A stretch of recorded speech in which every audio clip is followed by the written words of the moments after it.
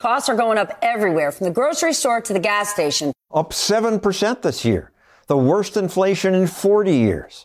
Americans are upset about it. Inflation has eclipsed the coronavirus as their number one concern. Used to buy bacon for $2.40 a pound. It spiked up to $6. As inflation rose, government experts told us, don't worry, it's transitory. I don't anticipate that inflation is going to be a problem. In the end, it will be transitory. Now they say, I'm ready to retire the word transitory. So what went wrong?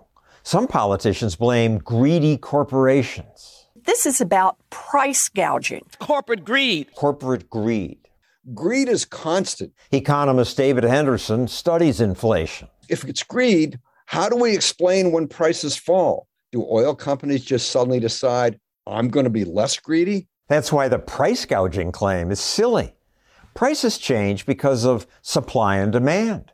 Inflation results from too much money chasing too few goods. So if government's spending more money, that's more money chasing too few goods. The motion is adopted. Government is spending more money.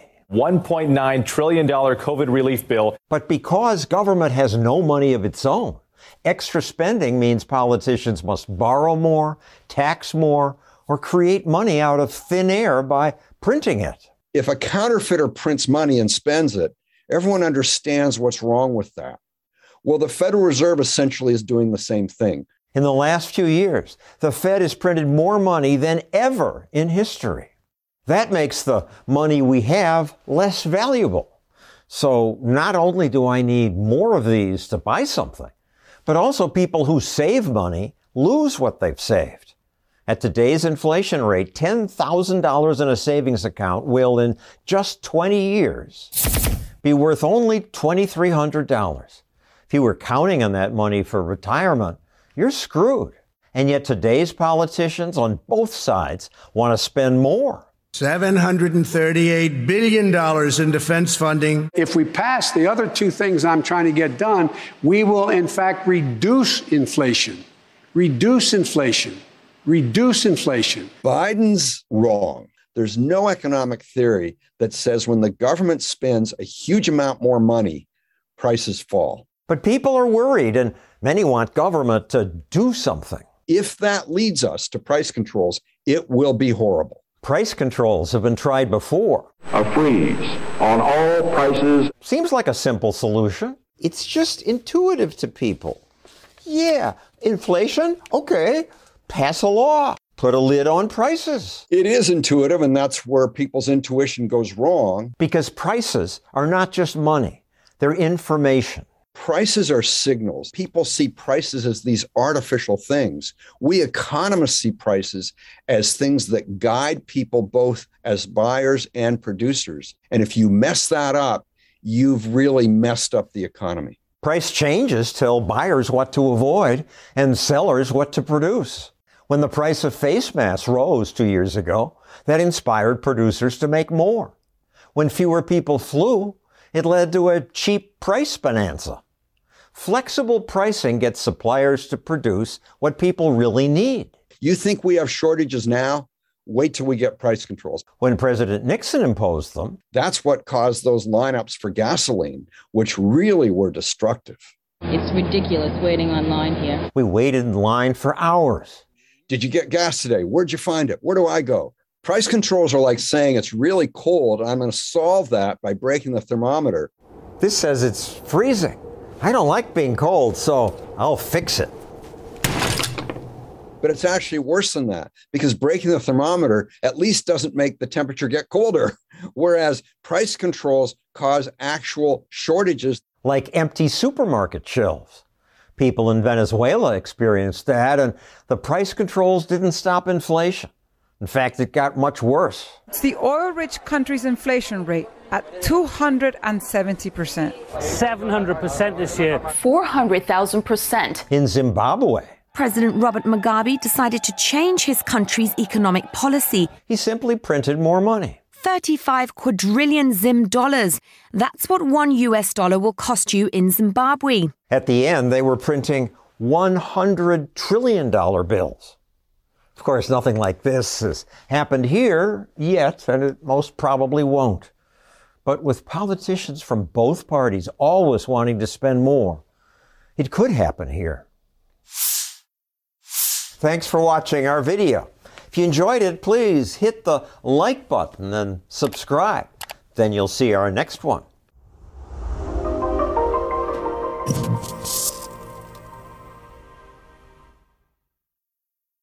Chop shops, drug trafficking, the garbage, rats. San Francisco has become San Francisco? The town I love is sick, John. Michael Schellenberger says his ideas wrecked his town. I moved out to San Francisco when I was a young radical to work on political causes. And while I still support a lot of that work, it just went too far. Brazen thieves emptied out the Louis Vuitton store in Union Square. Come on, Billy. Come on, Billy. Right now, John, you can go into a drugstore and steal $950 worth of items, and nobody will do anything. They won't enforce the law against you. Join me. That happened because San Francisco's politicians had a noble idea. Join us in rejecting the notion that to be free, we must cage others. California passed something called Proposition 47. It eliminated penalties for many crimes. Instead of investing in prisons, Proposition 47 will divert $1 billion to K-12 education, mental health, and drug treatment programs. America does lock up a higher percentage of our people, disproportionately black people, than any other country. Prop 47 getting a lot of support from a lot of celebrities. That's Jay-Z at one of his concerts talking about the importance of Prop 47. The jails are overcrowded. People don't get better being in jail. A lot of the people who steal maybe just needed the stuff. The state made a decision. We're not going to lock you up. None of us want mass incarceration, but that was a recipe for disaster. Knowing they won't be jailed, thieves steal right in front of security guards.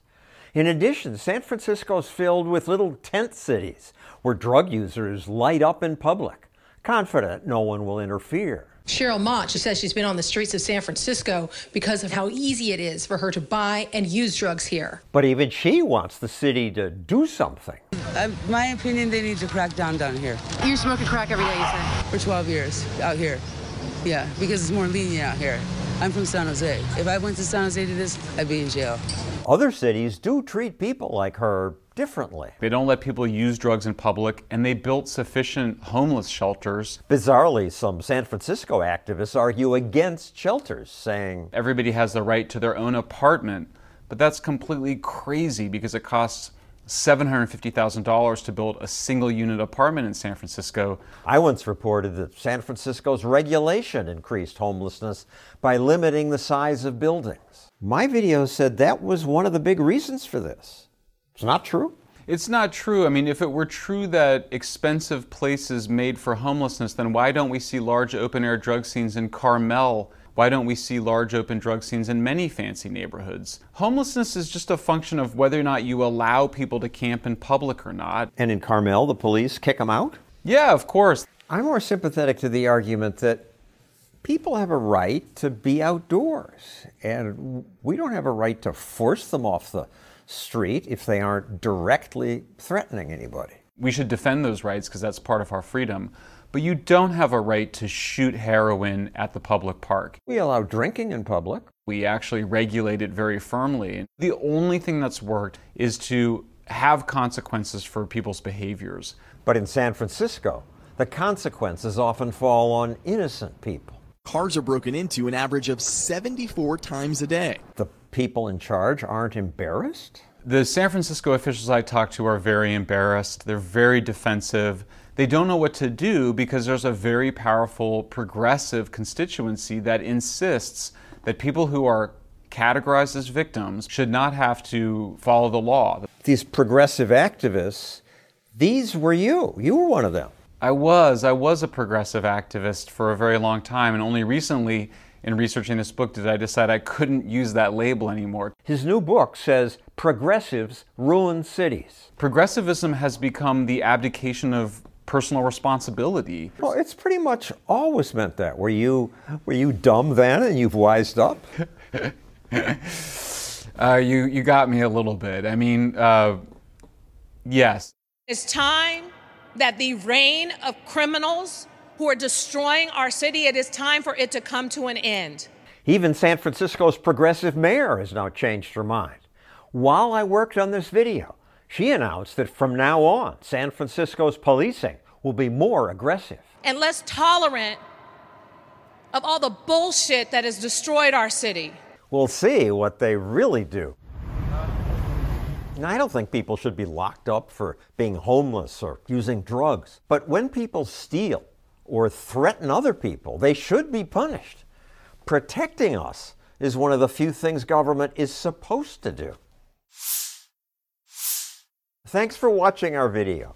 If you want to help us cover more stories like this, hit that button.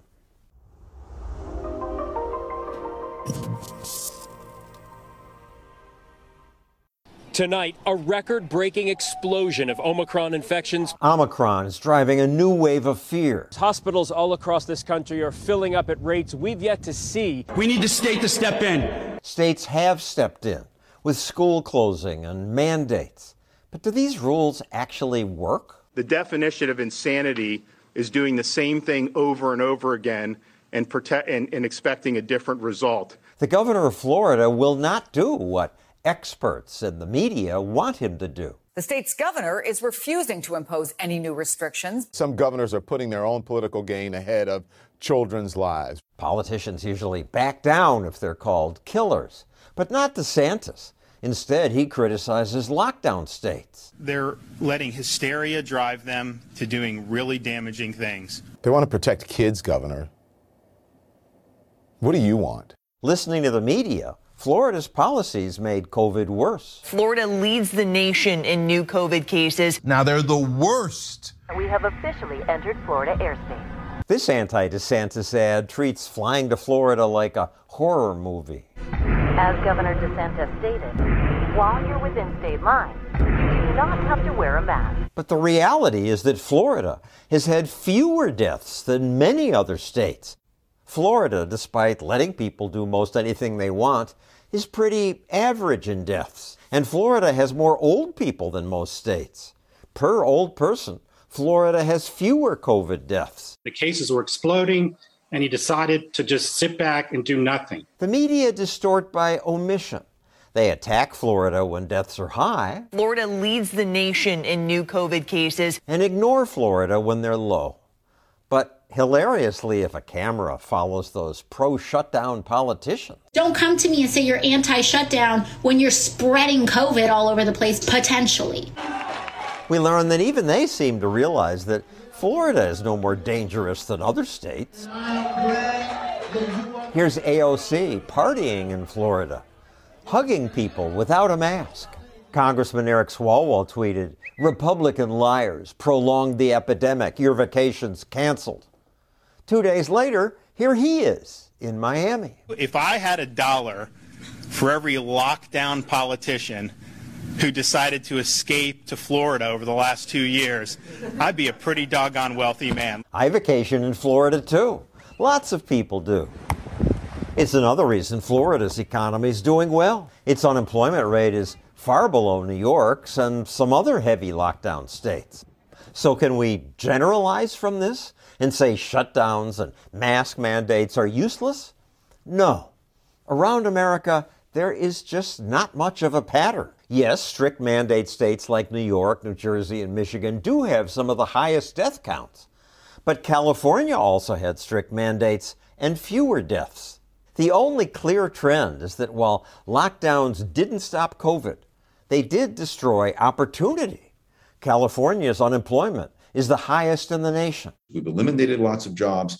Government has grown at a cancerous, I believe, a malignant rate. Economist Don Boudreau. We don't have to continue to upend human life in our quest to eliminate COVID, which can't happen anyway. How many more lives do we have to lose? So politicians stop pushing mandates that turn Americans against each other. It's not admitting defeat, it's admitting reality. We learn to live with COVID in the same way that we learn to live with many, many of the other pathogens. Living with COVID need not be terrible. The bacteria that caused the Black death is still circulating in the human population. A handful of people every year still die of it. A case of bubonic plague. It's sad, but one day every one of us is going to be done in by something. And that's why it's time to end the restrictions, he says.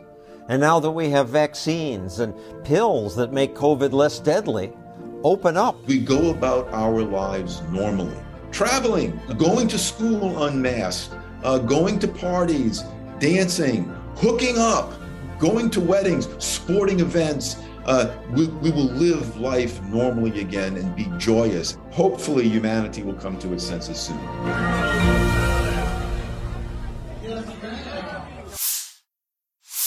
Thanks for watching our video.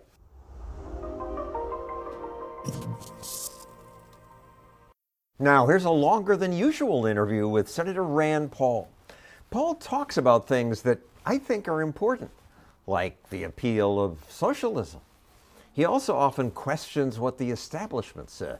Dr. Fauci, knowing that it is a crime to lie to Congress, do you wish to retract your statement? That's important, especially during this pandemic. You claimed that the NIH never funded gain-of-function research in Wuhan.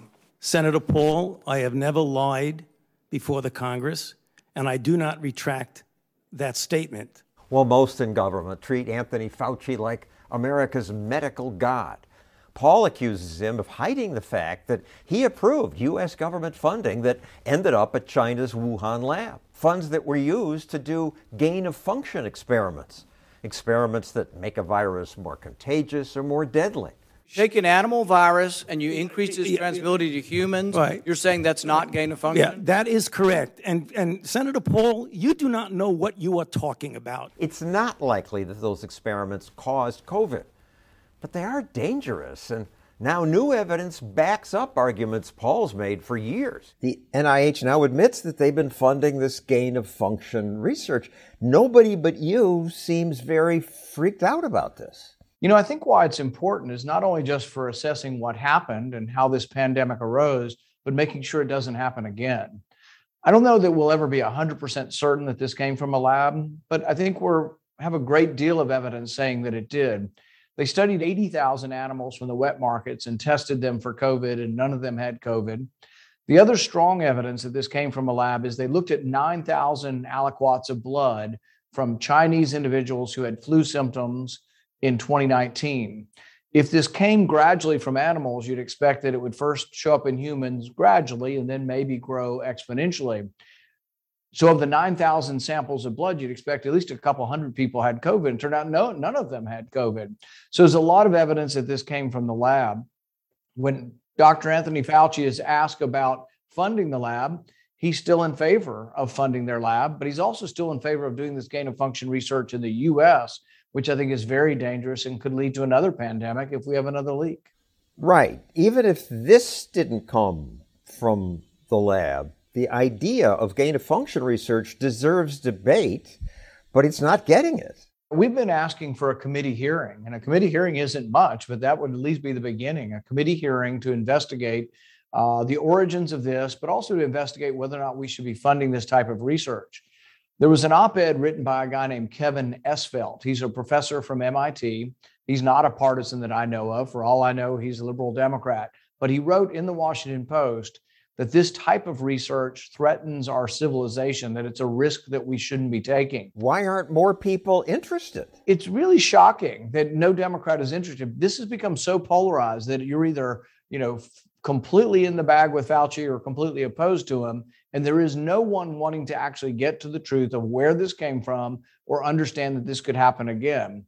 The other professor that we've followed and looked at with this is a guy named Ebright from Rutgers. He's been fighting this battle since 2004. So he's felt like since 2004, we were in danger of creating viruses in the lab that could create pandemics. And we have not had one hearing on this. And so I'm going to keep fighting for it. But it also is why elections have consequences. If we win in 2022 and I win re-election, I could well be the chairman of the health committee, and we will investigate this at that point. Right now, I have no power because we're in the minority. In the majority, the election does make a difference who runs the committees. Fauci was asked about people who criticize him, like you, and he said, But they're really criticizing science because I represent science. I think that's an incredibly arrogant attitude and sort of, to me, more reminiscent of the medieval church, that the government represented and decided what was science and what was correct science. In those days, it was that the sun went around the earth and not vice versa. And they were adamant about that. I think anytime you have government dogma saying they are science, or government bureaucrats who claim that this is the one and perfect truth and it comes from me and I represent it, I think we should run headlong away from that. Science is something like politics and something about the law. It's about disputation. You bring your set of facts, you present them to a conference. And if you've ever been to a scientific conference, boy, there's sometimes some yelling and screaming back and forth. There are people saying, no, that's wrong. And what about this evidence? And that's sort of what peer review is. Your peers look at this, they argue back and forth, and they say, do your facts, and they challenge you. And sometimes they say, go back to the drawing board. We want one more set of experiments to prove the point you're making. We're not sure it's true. That's the way science has always been. It's never been about one person, like Fauci saying, I am the science. Not only is it arrogant, it's incredibly dangerous for progress that might be stymied by that. You fought the mandates, but at what point is government justified if a disease is really contagious in then saying, yes, everybody must get vaccinated? I think government can be involved in giving advice, but I'm not for mandates, particularly Ever? Not for something. No, I'm not really. What if it's airborne Ebola? It's killing Yeah. huge numbers of people. My guess is that people are pretty smart and people will make the right decision. Even now, see, the big lie that's being promulgated is that people are not being vaccinated. It's the opposite of the truth. I looked at the CDC website this morning. Over age 75, 97% of Americans have been vaccinated.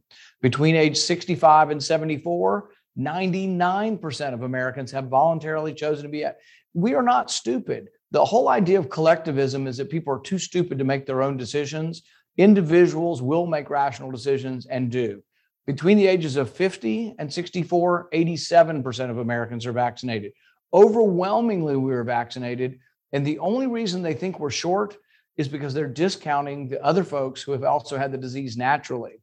The conservative estimates by the CDC think that 150 million Americans have now had COVID.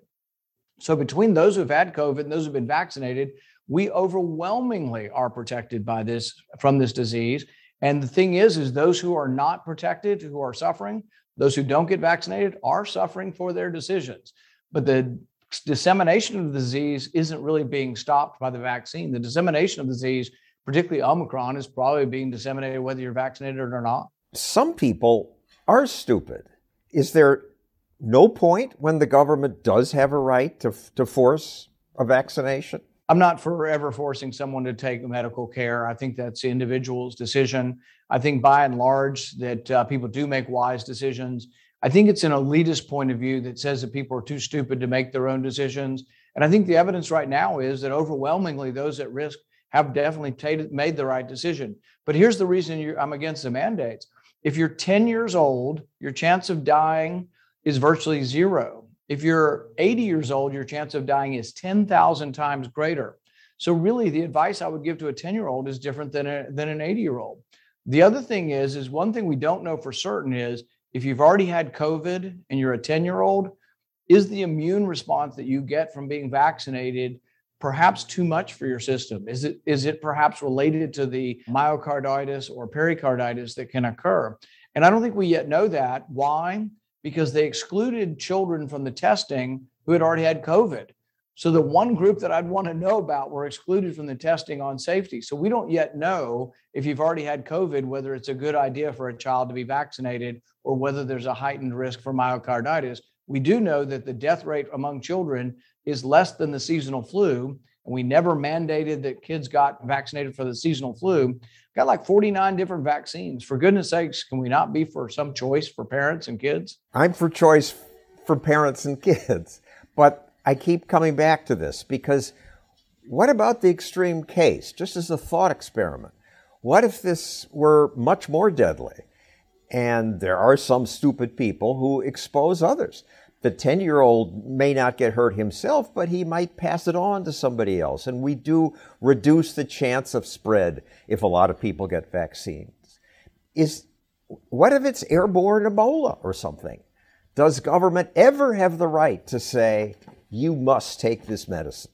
My answer would be no. And what I would say is if there's airborne Ebola, I would like you to find me the person that doesn't want to get vaccinated. If they don't want to get vaccinated, guess what?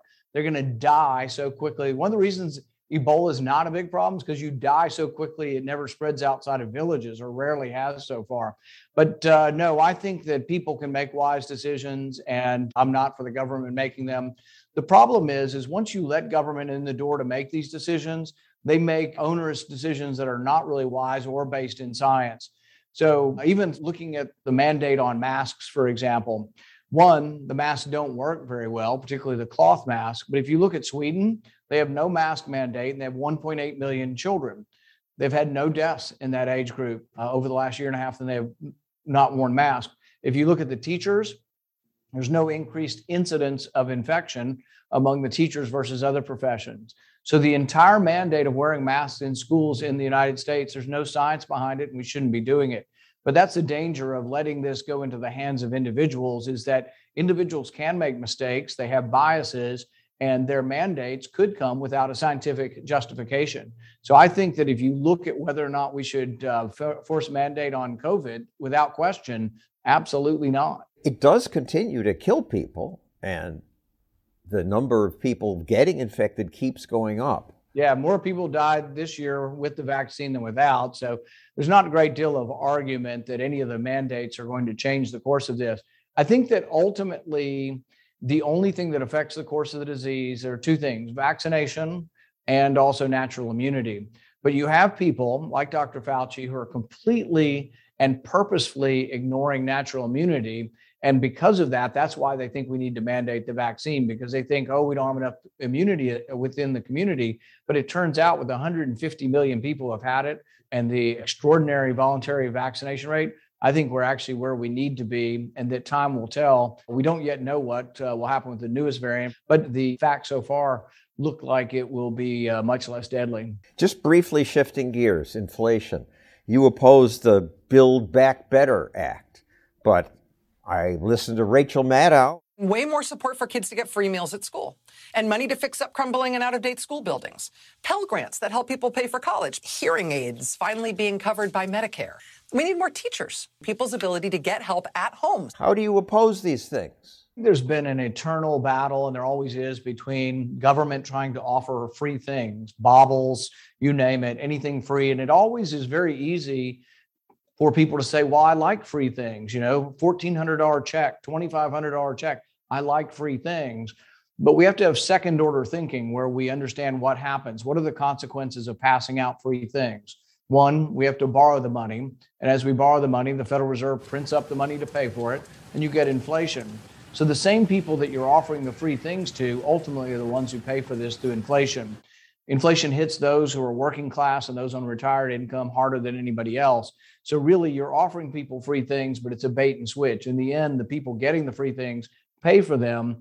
But there's even a worst case scenario is not only rising prices and wages not keeping up, but the other possibility is that you get significant recession and then ultimately large scale unemployment from the inflationary boom and bust cycle. So there's a lot of reasons why we need to think beyond and look beyond a politician offering us something for free. But it hasn't happened yet. Our debt's gone from 15 trillion, which I thought was horrible, to almost 30 trillion now. And people say, yeah, you libertarians keep saying it's going to do all these bad things. It hasn't. It's creating a great deal of havoc right now with inflation. But I think there's also the possibility of a destruction of a currency.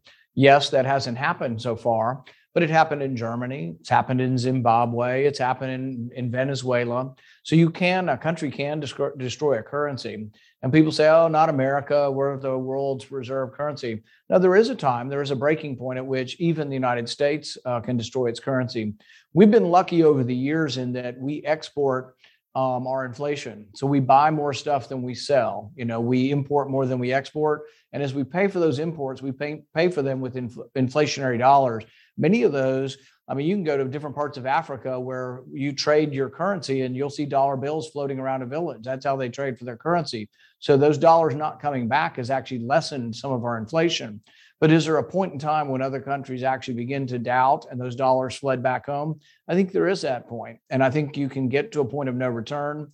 And it doesn't always happen gradually. You don't always go from 5% inflation to 8%. Maybe we go from 5% to 15% to 25% to 100%. So there has to be voices for fiscal sanity. And I think a lot of people do believe in the common sense part of this, that you can't, in your family budget, spend money you don't have with impunity. It's the same for our country. It just may take a longer period of time. I agree. We can't spend money we don't have forever. You can stretch your rubber band further and further, but at some point, it's going to break. Inflation can explode quickly. And then you get the devastation seen in countries governed by ambitious fools, many of them socialists. Paul writes about that in his book. You start with, because eating your pets is overrated? That's not fair. We're talking about Venezuela here. The contrast is between the general population, which has lost about 20 pounds, not from dieting because there's a lack of food, and contrast that with dear leader. You contrast that with Maduro, who's probably gained 50 pounds. In fact, I think it really sums up socialism in a way. There's still a well-fed top 1%. They just happen to be the government or those who are cronies or friends of the government. People are eating their pets in Venezuela? It's desperate. We tell the story of one young lady who is 16 years old, and she's part of a gang, but her territory are several trash dumpsters, and she keeps other people from foraging for food in those because she's in charge of those trash dumpsters for her and her gang to forage for food. That's pretty desperate times. So you'd think you wouldn't have to write a book to make the case. That's what a lot of people respond. They say, a case against socialism wasn't that decided. The case against Marx was decided, by von Bavarik and the economists in the 19th century. Von Mises said calculations impossible under socialism. All these arguments have been made. And then you see the 20th century, Hitler's socialism, Stalin's socialism, Mao's socialism. You would think people would have recognized by now. But each time, I think the socialists shift position, because there were socialists in our country who thought Stalin was a good idea. There were ones who were reading the little red book of Mao and thought he was a good idea, and then they eventually shift to something else. Bernie Sanders thought Castro was pretty good for a while. He educated the kids, gave them health care, totally transformed the society. He thought Chavez was good, but then they finally shift, and you know where they all wind up? They all wind up saying, but the kinder, gentler socialism that we want is Scandinavia. That's the kind of democratic socialism in Scandinavia. When I talk about democratic socialism, I'm not looking at Venezuela. I'm not looking at Cuba. I'm looking at countries like Denmark and Sweden. So we do a big chunk of the book in there talking about Scandinavia. I congratulate you. Unlike most political books, which are just platitudes fed by your advisors, you did some actual research about socialism and Scandinavia, for example. And you learned... We learned that actually Bernie is too much of a socialist for Scandinavia, that he probably could not get elected in any of the Scandinavian countries. And this is, I think, a surprise to both him and to a lot of his supporters, because when he started talking about Denmark being socialist, the Prime Minister of Denmark came out publicly and said, Bernie, quit it. You're bad for business. We are not socialist. And if the rest of the world thinks Denmark's socialist, they won't come here and invest money. Denmark is far from a socialist planned economy. We found that basically it's not true that the Scandinavian countries are socialist. Basically, they have private property, private stock exchange. When different freedom or economic indexes are listed, they're in the top 10 of the most free countries. Now, they do have a big welfare state. But we also learned that what Bernie promises and what AOC promises in our country is untrue. They say we're going to have a lot of free stuff that a socialist state gives you, but only the rich people are going to pay for it, only the top 1%. Turns out when you look at Scandinavia, everybody pays for it, particularly starting at the working class paying a 25% sales tax and then an income tax of 60% starting at $60,000. And really, the rich in our country pay a lot more. 60% for people making $60,000 a year. So they hit the middle class. Yeah, and in our country, what you'd pay, some people making $60,000 might not pay any, but they pay very, very little, less than 10%. Particularly with the new tax cut, we've taken a lot of people off on the bottom and the middle off of our rolls completely. But the rich pay a lot more in our country than they actually do in Scandinavia. So his whole stick it to the rich thing that he's promoting isn't true in Scandinavia. He says in our country, the corporate income taxes, the evil corporations aren't paying enough. Well, guess what? In Scandinavia, they've been 15 points below our corporate rates for 2 decades. We finally just lowered our corporate tax rate with the most recent tax cut to where they are in Scandinavia. Now, Scandinavia did become kind of socialist around 1970. Right. One other thing I learned from your book, that of 38 major businesses in Sweden, 36 were founded before 1970, just 2 since. Yeah, many of the great successes of Swedish industry and businesses came in the earlier part of the century. The other thing that they always promote is, they live longer, they have higher incomes, all this stuff, and there's no poverty and everything. Everybody's so happy there. And there's an anecdote we recite in there of Milton Friedman. So the Swedish economist comes up to him and he says, well, in Sweden we have no poverty, and Friedman responds and he says, well, yeah, in America we have no poverty among Swedish Americans, and so there's a culture, the culture, and it's maybe we don't know the exact reason, but Swedish Americans in America actually have much higher incomes, live longer, etc. Danish Americans have a 55% higher living standard than Danes. Swedish Americans, same thing. Yeah, so not only are they higher than the average American, they're actually higher than Swedes who live in Sweden and Danes who live in Denmark. So all across the board, there are reasons, and there's a man by the name of Sendaji who's written a lot of these statistics, and basically he attributes it to cultural work ethic, that kind of thing. So they have socialized health care, though not totally. And I found it interesting that Swedish men live longer than American men. They did before they had socialist health care. For a long period of time, yes. So they live 5 years longer. So now that they have socialized health care, they still live 5 years longer. Exactly. No different. And so this is the trick of statistics. It's sort of cause and effect. You can say, the Swedes live longer and they have socialized medicine. And yet, if you look hard at the statistics, you're exactly right. It started way before socialized medicine. Now Gallup says 57% of Democrats view socialism favorably. They don't really know what it is.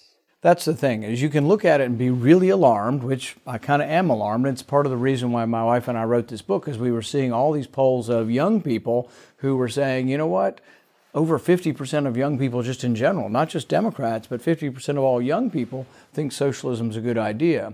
But Reason and others have done follow-up polls, and they say, well, what is socialism? And like only about 15 or 16% of these people know or would attribute it that it means the government owning, the means of production or owning most property.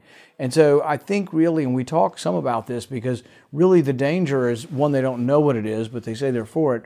But the danger also is there for some vague things. And if you read the Democrat Socialists of America, AOC's party, and you read their website, the things they're for, they've made it to sound really good. It's sort of like we're for fairness and we're for equality.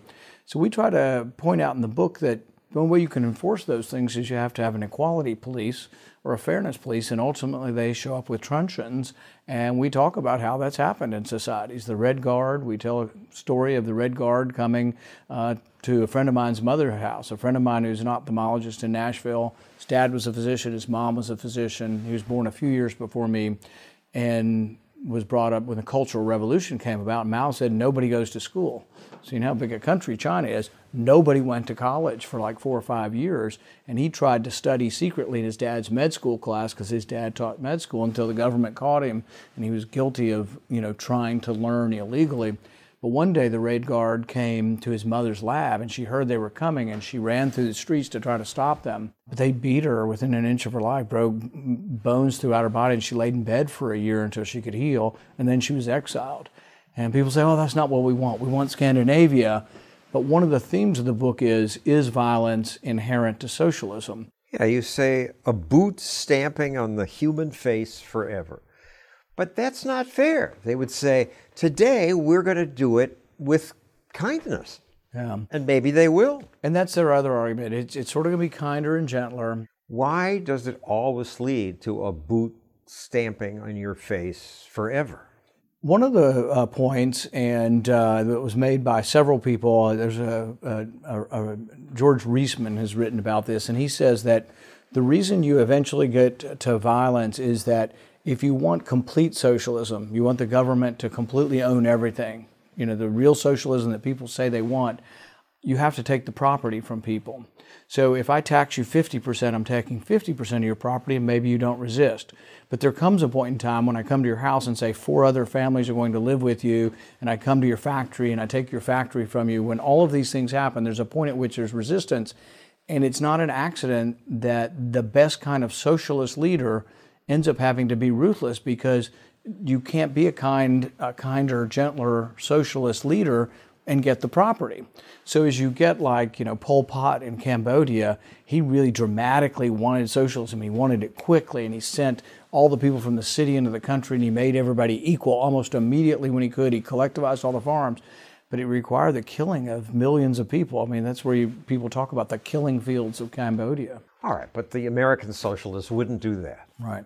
That's what they say. And if they want sort of to go halfway through a democratic welfare state, maybe they can get there. It's going to be majority rule. I was recently at Columbia University, and I made the point to them is that something that a majority passes doesn't make it right or acceptable. And I think Martin Luther King got this in the letter from Birmingham jail. He writes that an unjust law is one that a majority passes but doesn't make binding on themselves. So it's more complicated than just a majority passing a law. It's sort of this equal protection or equal justice, that everybody is treated the same by the law. But if they really want socialism, where they're going to take the property, I think in the end it requires violence. They also have to explain why time after time, was Hitler an anomaly? Was Stalin an anomaly? Was Mao an anomaly? Was Castro? I mean, we have all of these examples. It's not like we have one-offs, of an occasional despot or dictator. We have a whole lineage of them. In fact, it's hard to look back historically and find some great democratic socialists who didn't evolve into authoritarianism, even the ones who were originally elected. Where are these angels, you write? This claim of selfless rulers appeals to people, but they just don't appear. And this is another sort of argument against this, and this has been an argument for a long time. Plato talked about having these selfless philosopher kings. Karl Popper, who we quote a lot in here, was really one of those who looked at that and said, well, it just defies man's nature. Murray Rothbard said the same. And so the Soviets, as they did it, they said, well, yeah, it defies man's nature, but we're going to reshape man's nature, and we're going to have a new Soviet man. So even the Soviets admitted people weren't ready for this. But they, and this dialectical materialism that Marx talked about, we were going to eventually get there. And you get there, I guess, it takes some brute force ultimately to get there. But they never have gotten there. And that's why we have some discussion of utopia, is that the idea of man's perfectibility, maybe man is not perfectible, but really, how do you want to get to these different places you get? Are you going to get there through the force of government, or are you going to let society evolve through the voluntarism of people trading with each other? With socialism, if you want to have equality of outcome, if everybody's going to be the same in the end, in the ultimate end, everybody's going to be the same, the law has to treat them unequally because everybody's different. I mentioned to the kids in the auditorium, I said, there's 400 kids in the auditorium. If we give you $1,000 and you go outside the door, 10 minutes later, you're going to start redistributing it. You're going to start trading each other for things. And 2 days later, somebody's going to have more money and some less. But to make you all equal again, if I have to keep equalizing you every day, I've got to treat you unequally. I've got to punish those who are successful. Most people would say that's fair. Some of us have an advantage. If I'm rich, take more from me. That's just. I guess, though, if you replace what we have, which is largely based on merit, with somebody else deciding it, is then the government deciding it. And you are right. There will be always a redistribution of wealth, but it ends up being done by either government or a system where it's done voluntarily.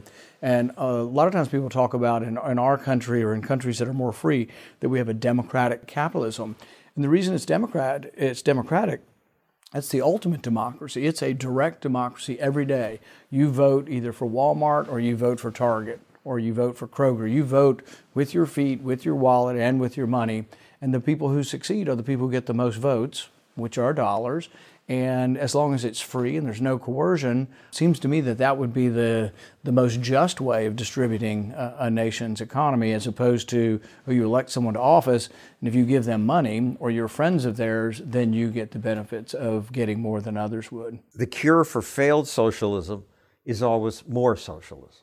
I think that each time they've tried it, they say, well, we didn't have real socialism. And this is a common complaint. As you look through history, it's sort of like, what is Castro's complaint? He said it's all America's fault. Socialism would have worked except for America, not trading with us. Or Venezuela. Still in Venezuela, most of the complaints are it's, foreigners manipulating their currency and doing things to their currency. It's never the fault of socialism. So then you get more, and you get more, and you get more. And ultimately, it typically has descended into violence. Socialism and climate change alarmism go together. In a way, because if you read some of the leaders in the climate change or the climate alarmism group, what you'll find is they'll explicitly tell you that it's less about pollution and more about redistributing wealth from the richer nations to the poorer nations. They don't even hide this from view that it really is about redistributing wealth. When you look at these accords, like the Paris Accord, well, what the U.S. has to do is quite dramatic. What India and China have to do is much less dramatic, where the pollution that they're measuring is coming from is much greater from the developing nations than it is from the advanced nations. America's part socialist. Yes, we're sort of in the middle. And we talk a little bit about that because one of the arguments from socialists is that, you say it takes force to redistribute wealth. Well, we already do it, so we already are using force. And I guess my response to that is, yes, all government requires force. As my father often said, yes, taxation is theft. But that's why we want not a lot of it. We want as little as we can possibly have and still have a country. And so I think it's an argument for minimizing the amount of force that government uses. And government does have to use force through taxation. So we want to have the minimal amount of government, the minimal amount of taxation. And then there are some who argue for no government, but there are some of us who say, we really do need some government. We just don't want too much, that we want to maximize our liberty, which means we want government to be as small as possible. But most Americans seem to be saying we want more. I mean, when you ran for president, I had high hopes. This was going to be the libertarian moment. The crowd was cheering, "Run, Rand Paul, run, Rand Paul." You came up and said, "We have come to take our country back." Right. What happened? I would say that either the people aren't ready or perhaps the people in the Republican primary aren't ready. I think the thing about being a libertarian, someone who's fiscally conservative, but also tolerant, and then also believes that our foreign policy has been too interventionist around the world, is that it captures a little bit of everybody. There are people in the Democrat Party who actually believe with some of the foreign policy and some of the privacy and some of the personal liberty. There are people in the Republican Party who believe in balanced budgets and fiscal responsibility. They're not all in the same party, so when you run for president, it's difficult. And people say, well, run as an independent or run as a libertarian. That's also very difficult because the rules have been skewed for a long time, how you get on the ballot, et cetera, and that it's hard to get to a certain number as a third-party candidate where people say, I'm not just throwing my vote away, I'm going to vote because now you actually have a chance. So it's difficult. I don't know when it happens. I can tell you there weren't enough people in Iowa for us to think that we could go on. But there still is a movement out there, and there still are people that see a little bit of what Republicans do as well, a little bit of what Democrats do as well, and think that there would be some way to bring those movements together. Please share and like this video. If you want to help us make more, click that button.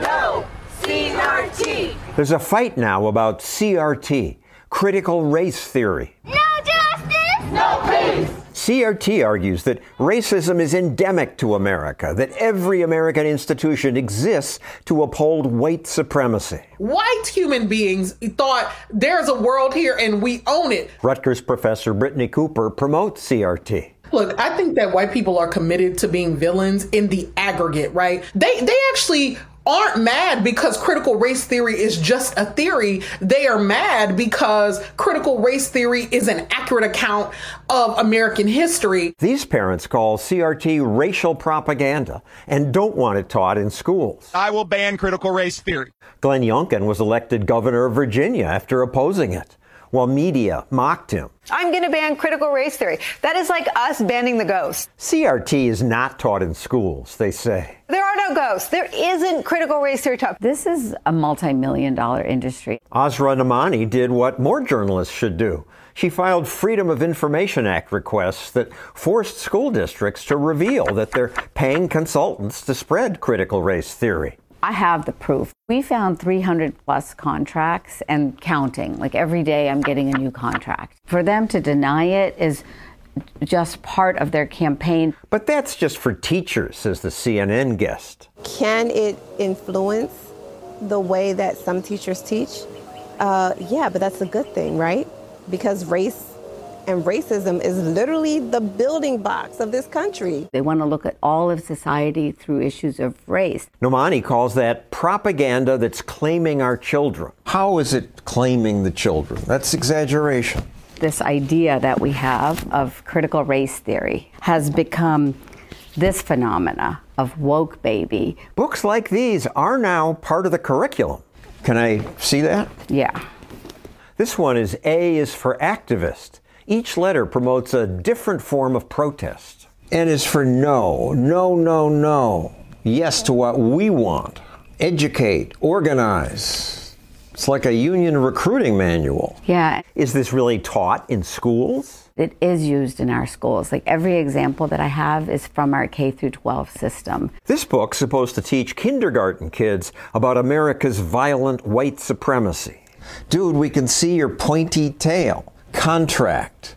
Binding you to whiteness. You get stolen land. Sign away your soul. So white people are the devil. Yeah. You know, that's pretty over the top. But look, how much influence does this author have on school kids? One or two books like this. I think it's devastating. I mean, just imagine if a black child was to get a book like this that said blackness is a bad deal. The author says, I made a book for white children that encourages them to connect with their heartbreak about racism. It's filled with shame. It should not be done with children. Your time is up, ma'am.